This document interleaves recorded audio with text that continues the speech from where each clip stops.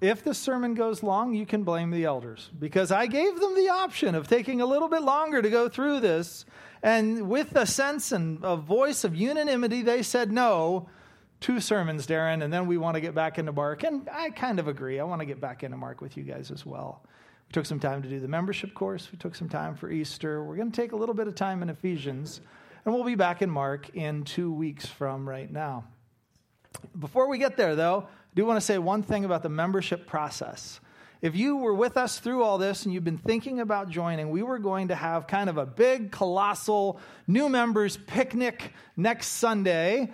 And oh, how great it is that the weather's like this until Brian gave us bad news. And it is likely that next week we will not be having such a picnic sort of worthy amount of weather after church. Also, some of the people that are usually the backbone for us throwing picnics are going to be away next week. So we're going to be revising our plans just a little. I want to let you know that, all right? Momentum, you're still going to meet after church next week. We're going to have your kind of end-of-the-year bash. But if you've been thinking about joining the church, rather than us having this one Sunday where it's sort of a, hey, you're in or you're out or whatever, we're going to give folks a chance throughout the summer to kind of take their time and declare their intentions. So there's a bunch of folks that have been around that have said, hey, we've really liked what we heard through the membership course and through what you guys are doing, but we just need a little bit more time. So we're just going to take some time over the summer. We may have a few crew folk who, before they head out, want to kind of declare their intent, and we'll be able to celebrate that tomorrow or next Sunday. But it might just be that we'll sort of, make this a rolling process of folks declaring their intention to join. And we'll probably have a little bit more of a big celebration of all of that than in the fall, especially whenever our crew folks have come back. So, hope that makes sense, and so the reason for why we're making that change also makes sense, but I wanted to let you know how we were going to wrap up that with our membership. That said, if you're anywhere in that process, please get in touch with me, and we'll talk. So, all right, here we are. To Ephesians. I'm going to sum up chapters 1, 2, and 3 in 2 sentences, and here they are. God's glory and grace, magnified in our salvation, point us to the all-encompassing plan of God to reconcile all things to himself in Jesus. This mysterious plan, hidden in ages past, is revealed to the world in his visible church, so that we as his bride, body, and temple can show them that nobody in the world fulfills their plans like God. Now, those were 2 sentences. You have heard shorter sentences without a doubt, but they're kind of every word chosen with intent.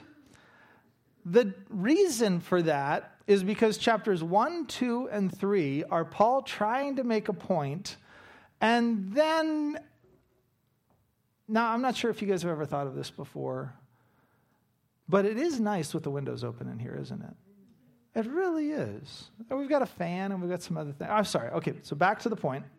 Paul is trying to get to something that he's trying to say, and in the process of trying to say, there is one other point, though, that I would like to kind of mention, is that I put a fan in there, and Bill doesn't turn it on, and I just want to let you know why. So, Bill, can you turn the fan on for a second? Just flip the fan there. See, Bill doesn't even know how to work the switch that runs the fan. See, there it is. You see here the little hum? That's not so bad. It's kind of, we're going to have to figure these things out, though, as the windows are open. I'm sorry, am I getting distracted? I think I am. Here's the reason I am getting distracted. That's what Paul does in chapters 1, 2, and 3. It's really weird. Paul starts in chapter 1, and he says something, and he goes, oh, that totally reminds me of this. And then he goes off on a tangent for a while, says, okay, now I want to come back to pray for you again, and then starts to pray, and then says, that reminds me of something else. It's really tough to follow Paul as he's making his way through chapters 1, 2, and 3. And if you've noticed that as you guys were studying it was a tricky thing. The other thing about Paul is that he loves prepositional phrases. Now, you probably saw that just in hearing what Steph read for us. But to try and get through these 3 chapters quickly, I'm going to try and make 5 points. All right? We'll see kind of how we do. And right now it is 10:45 by that clock. I'd like to see if I could be done somewhere around 11:15. So here's what's going to happen. Josiah, every 5 minutes, you're going to try and get my attention and see if I can move on from one point to the next one. All right? So if this sermon goes long, 1, blame the elders. This was their idea in the first place. And 2, blame Josiah because he didn't do a good job of reminding me to move on. All right? So am I absolved? Yes. Thank you. I really appreciate that. That was helpful. Here's the first point I'd like to make from Ephesians chapter 1. It's this: God's devotion to save us only magnifies his worth. God's devotion to save us only magnifies his worth. And the reason I say it that way is because it feels counterintuitive.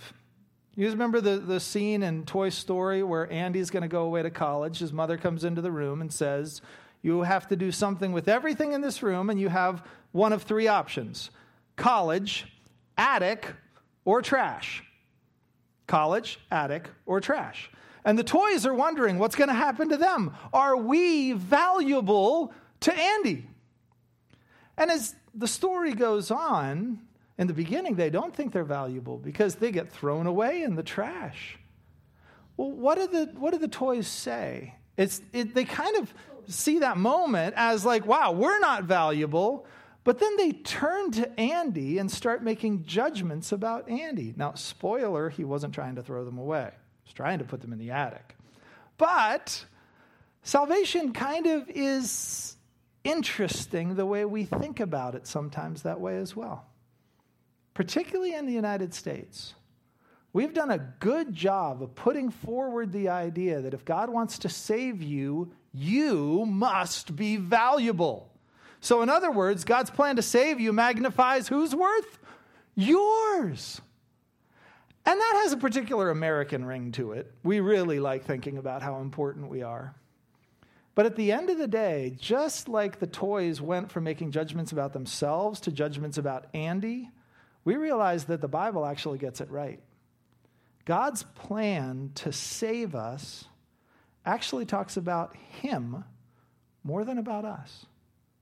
Now, it makes derivative statements about us, but the primary point, the first point we want to make, is that when we see verse 3 begin, it begins by saying, "Blessed be the God and Father of our Lord Jesus Christ." He's the one who gets credit for all the saving work that he does. It's why what Steph read ended with this phrase, "to the praise of his glorious grace, with which he has blessed us in the beloved." He goes on and he says the same thing about Jesus then in verses 7 through 10. It's in him that we have redemption through his blood, the forgiveness of our trespasses according to the riches of his grace. Just take verse 7 to back up my point. Look at the pronouns. What did you contribute to the work of salvation? What was yours? The trespasses. What gets magnified? His grace, his blood, his solution to our problem. Now, Paul doesn't seem to have any problem with this because he just keeps talking along that line. He says in verse 10, this is all a plan for the fullness of time to unite all things in him, things in heaven and things on earth. In other words, when you got saved, guess what? That was a miraculous moment for you. And it was a microcosm of what God was going to be doing through the entire planet. That's why when we go to verse 11, we read, in him we've obtained an inheritance, having been predestined according to the purpose of him who works all things according to the counsel of his will. Why? There's the phrase again. To the praise of his glory. When we go all the way down to the very end at verse 14, we hear it again. The promised Holy Spirit is the guarantee of our inheritance until we acquire possession of it to the praise of his glory. So that's the first point. The first thing we need to get from this book is that God's whole plan that's going to be expounded in this of saving us, it's all done to magnify his worth. Point 1, 5 minutes. Point 2, verse 15. For this reason, because I heard of your faith in the Lord Jesus and your love for all the saints, I did not cease to give thanks for you, remembering you in my prayers, that the God of our Lord Jesus Christ, the Father of glory, may give you, and here's what I want you to hear. And I want you to think of this moment. We're going to interrupt Paul for a second. Let me ask you. When somebody asks you to pray for them, how do you pray? What do you pray for? We probably pray for a solution to the problem that asked them to ask for prayer in the first place, right? I need you to go and pray. Plead. Ask God for something on my behalf. And Paul certainly would know everything of what's going on in the Ephesian church. He'd probably get news of some of the friends that he had while he was there and the problems and the real material things that are going on. But look what he prays for. He prays that he would give them wisdom and of revelation in knowledge of him. Wow, what if we prayed that way? Verse 18, he wants them to have the eyes of their hearts enlightened so that they could have hope, a hope that he's called them to, that is in keeping, not with the poverty of their lives right now, but in keeping with the riches of the glorious inheritance that they have in the saints. It is so great and so glorious. It is powerful. It is greatly powerful. It is immeasurably greatly powerful. Those are the words that he's using. And what is the immeasurable greatness of his power toward us who believe? According to the working of his great might that he worked in Christ when he, just in case you couldn't think that he could possibly do this, just remember what we just celebrated. Jesus was dead, physically, actually, realistically dead. And resurrection is such a mind-blowing concept, like we saw on Easter, that Paul regularly brings it back as the reference point when you think God can't do something powerful in your life. You don't think God is capable? You want to take your place with all the Israelites in the past? Oh, we want to go back to Egypt because we see how big this is. Look at them. They look like giants and we look like grasshoppers. We can't possibly. What are you saying? God's a wuss. That's the point you're trying to make. Paul's trying to make the opposite point. God's not actually a wuss. He's immeasurably, greatly powerful, and you have capacity to tie into that. And let me remind you what he's already done in case you think he can't handle what you've done. He actually raised Jesus from the dead. And more than that, he seated him at the right hand in heavenly places, far above all rule and authority and power and dominion, and above every name that is being named. And Paul, I thought you were praying for us. I thought when you were going to pray about how God was going to do something for me. I thought I was the point of the prayer. And Paul, kind of in this interrupting, sort of sense, says like, yeah, but that's what got me started. But then I just had so much more I could pray for you. I had so much more I wanted for you. You thought you needed $2,000? Like, yes, you need $2,000, okay. But what if he did this and that? What if he did all this so that you were reminded that Jesus is seated at the right hand in heavenly places above every ruler, every authority, every power, anyone who claims dominion, and above every name that's named, not only in this age, but also in the one to come. He put all that stuff under Jesus' feet, and he gave him his head over all things, and he gave him to us. That's Ephesians 1. He gets credit for saving, and he's not done. Every time we have a request, here's the second point. God's plans are way bigger. And that's all we need to know. That's it. Because you can't measure with any ruler you've got the metric of God's plans and purposes for you out into the future, because your body is going to be the fullness of him who fills all in all. We, this little rinky-dink church, are one little outpost that says in the way we live and breathe and thrive and function, this is what the whole kingdom's like. And we trust them to do way more than what we see right here. But we still get a glimpse. So he gets the credit, and he's always doing more. Points 1 and 2. How am I doing on time, Josiah? Yes, okay. Point 3 is this. And this is the one that's going to kick you in the shins. Because you love to be right when other people think you're wrong. And you love to be right when you know other people are wrong. And that's not just the way we think about academics, though we like to think about academics that way. You ever notice that? You never really just learn what you learn. You learn why all the other people who aren't learning what you're learning are wrong. That's an important way to make sure you learn, is to learn all the wrong learners out there. But it's not just an academic thing, is it? It's the way marriage works. It's the way college roommates hang out. We figure out ways to rank each other based on rightness and wrongness. There's one of those, motivational posters. There's a group called Demotivators that would take similarly beautiful photos and then put little taglines underneath them. One's a majestic scene in Alaska or something like that. It's just all this frozen tundra. And it's got 2 little polar bears out there, and they're just fighting each other in the middle of it. And it says, as long as we have each other, we'll never run out of problems. I think it's a good sign. Maybe we'll put it in the lobby for a little bit, just to remind us of how ridiculous it is when we have our spats and our conflicts and our ways of ranking each other. And it's why you have trouble when you come to church, because you're like, I don't know how other people think about me, and I'm not sure where I stand, and I'm not sure because I'm just worried because we all have the caste system. It's just we don't all have the same caste system, so we're really worried about everybody else's caste system and where I fit in them, because that's just what humans do. And God obliterates all of it through the gospel, Ephesians chapter 2.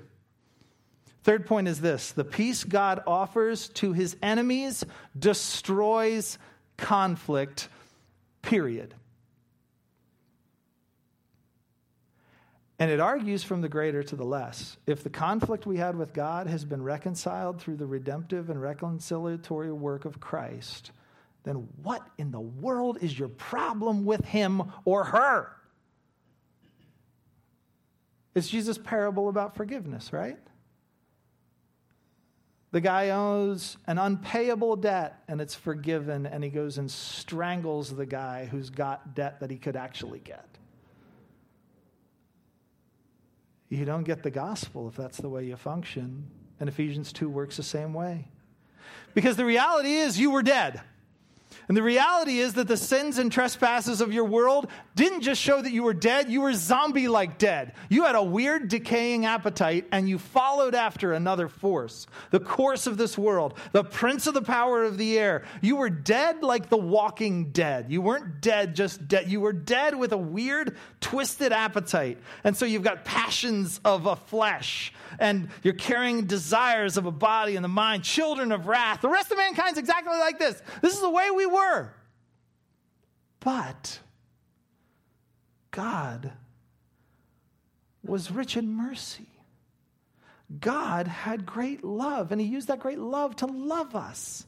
God, when we were dead in our trespasses, he completely eliminated everything about that old condition, and he made us alive now in Christ. And he raised us up. This all happened by grace. Why? So that our appetites are totally different.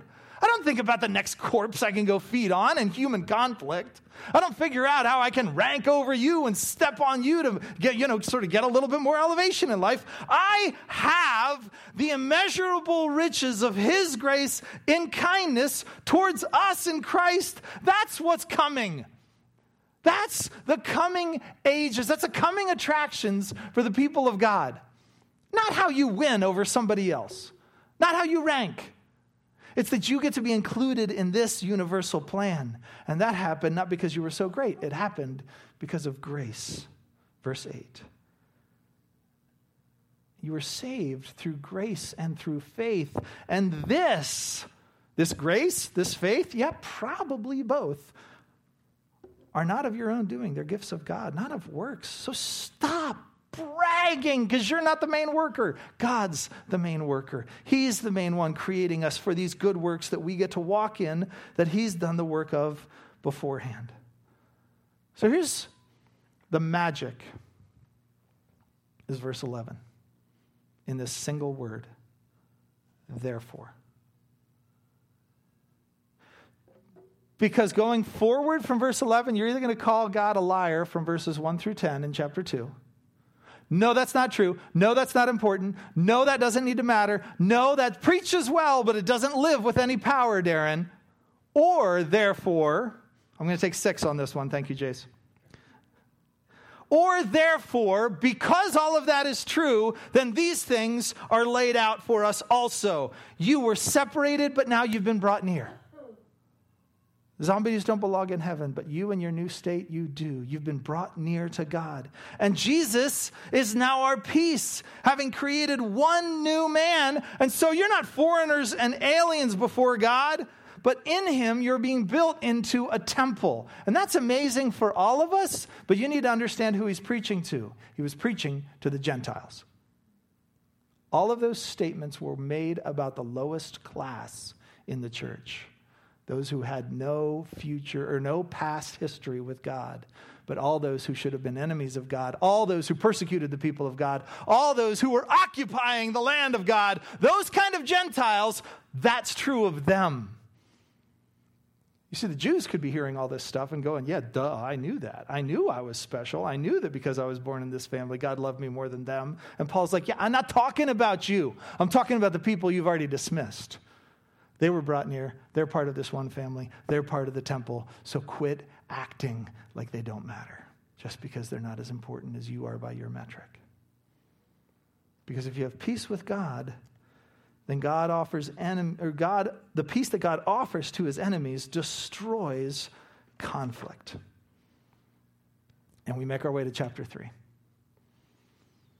In chapter 3, we see this point that God's church, once hidden, now reveals his generosity. More than 5 minutes is what it would take to unpack all the underpinnings of this text. There are some who look in the people of God and accent what the Bible seems to say, that God has got one people throughout all time. There are some that look at the way that God has worked with his people throughout all time and want to highlight the distinctions between Israel in the past and the church in the future. That's the summary you're going to get of the theological points that are underneath this and some of the conflict. Sadly, some of the great conflict at institutions I've studied in that come right after chapter 2 that said, hey, we have peace with each other because we have peace with God. It is mind-blowing that in our defense of truth, we can sometimes be so dismissive of other people as we're trying to think through Scripture. And that's my 1-minute commentary on that 1-minute theological point. Let's talk for 3 minutes then about what this actually says. It says that what God's doing here, let's just take this because this is what we know. This is something nobody could have ever seen, ever. And we're not talking about the peasants, we're talking about the prophets of ages gone by. The prophets didn't see what they were prophesying about. They couldn't understand that this, what Paul calls in verse 2, a stewardship, to be able to talk about it, what he calls a mystery in verse 3, what he then says was not in verse 5, made known to the sons of men in other generations, as it's been revealed now to his holy apostles and his prophets by the Spirit. This, he uses the word again, mystery is this: the Gentiles belong here. That's a big deal to Paul. And not just a big deal to Paul, it was a big deal to Paul that cost him beating after beating after beating. It's the same big deal that got Stephen stoned. You know that?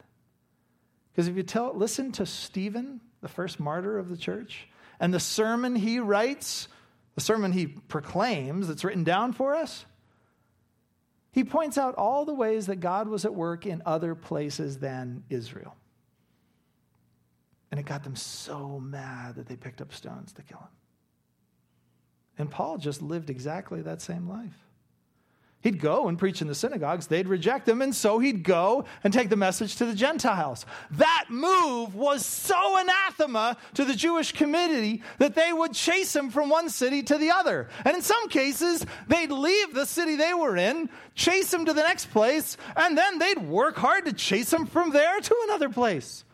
Paul, if you read in Acts, is getting beaten up and chased and persecuted because he's been saying this: the Gentiles are fellow heirs. The Gentiles are fellow heirs. They belong, which is good, because you're Gentiles, guys.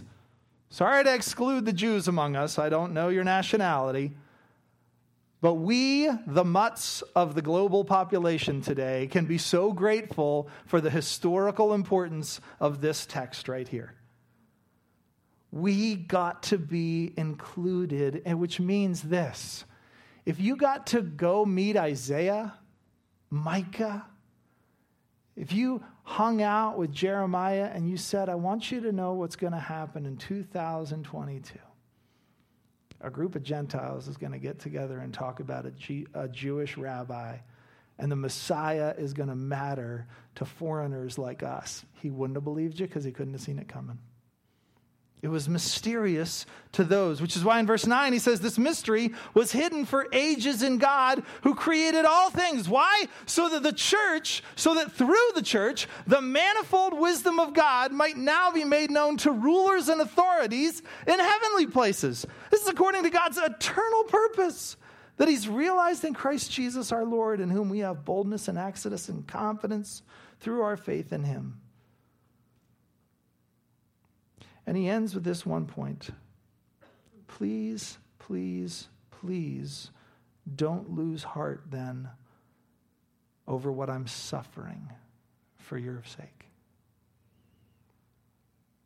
This was beating Paul up big time. But Paul said this. What happens, and this is a little bit of a microcosm of the broader point. What happens in this church matters in global ways for eternity. What happens in your family, what happens with that broken friendship, it matters in global ways for eternity. Because it is your costly way of living out whether or not God was telling the truth about what he's doing universally.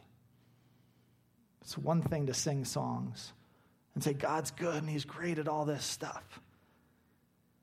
It's another thing to have that song cost you when you have to think about a conflict.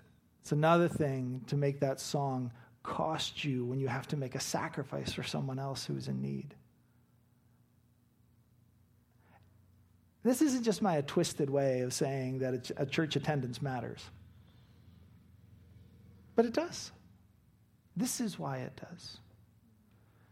It's not just my twisted way of trying to come around and convince you to reconcile conflicts, but it's actually the motivation behind why I say if you're in conflict with someone else, it's good to get that reconciled. Because all those costly ways of caring and serving and attending and befriending, all of those say, God, you're doing something bigger than my story, and you've been doing it for ages, and you're going to wrap it up in the ages to come. And nobody could have seen it, but it's here. So as your pastor, I'm telling you to guard it, treasure it, and protect it. The last point is his final sort of coming back from the interruptions of all this stuff.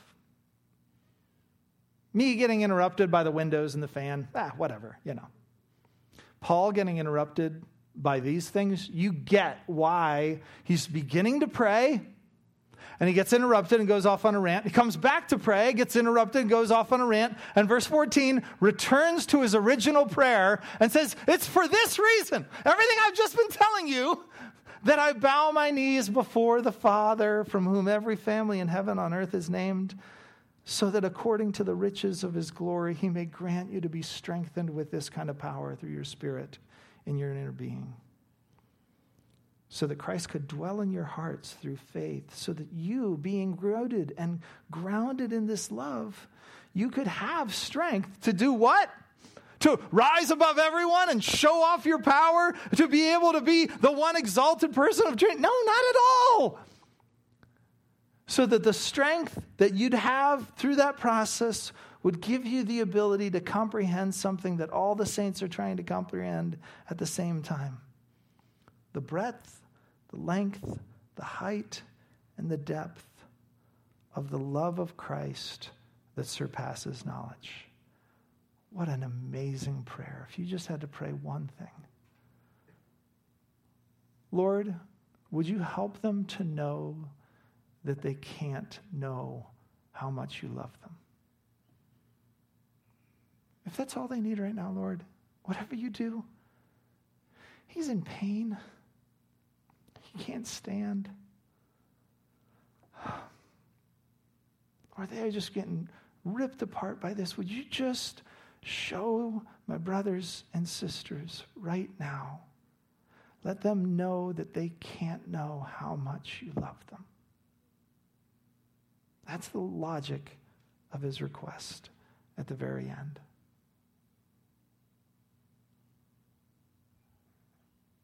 What kind of a God could do that?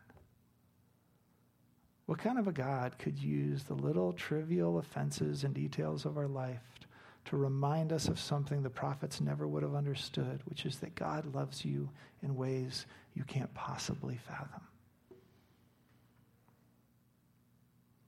What would you say to that God? Paul would say, to him who's able to do far more abundantly than all we ask or think.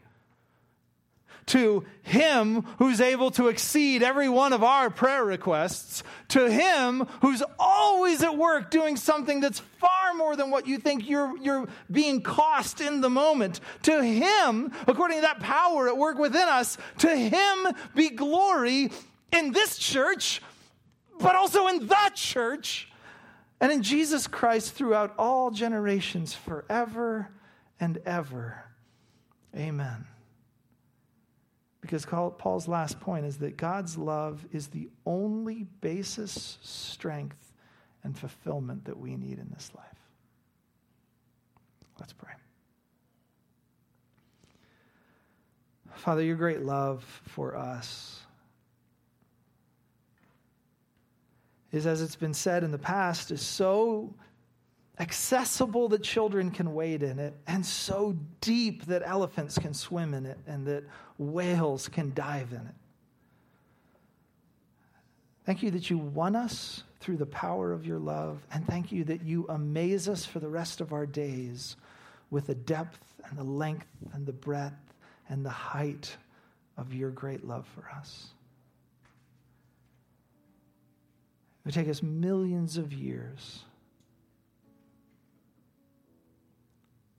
to be able to travel to the next star, and your love for us are as great as the heavens are above the earth. Lord, teach us to sing and to dream and to think on our own, in our hearts, and in our relationships, and in this church together, and in our mission to the world. Lord, help us to think in such broad ways that how amazing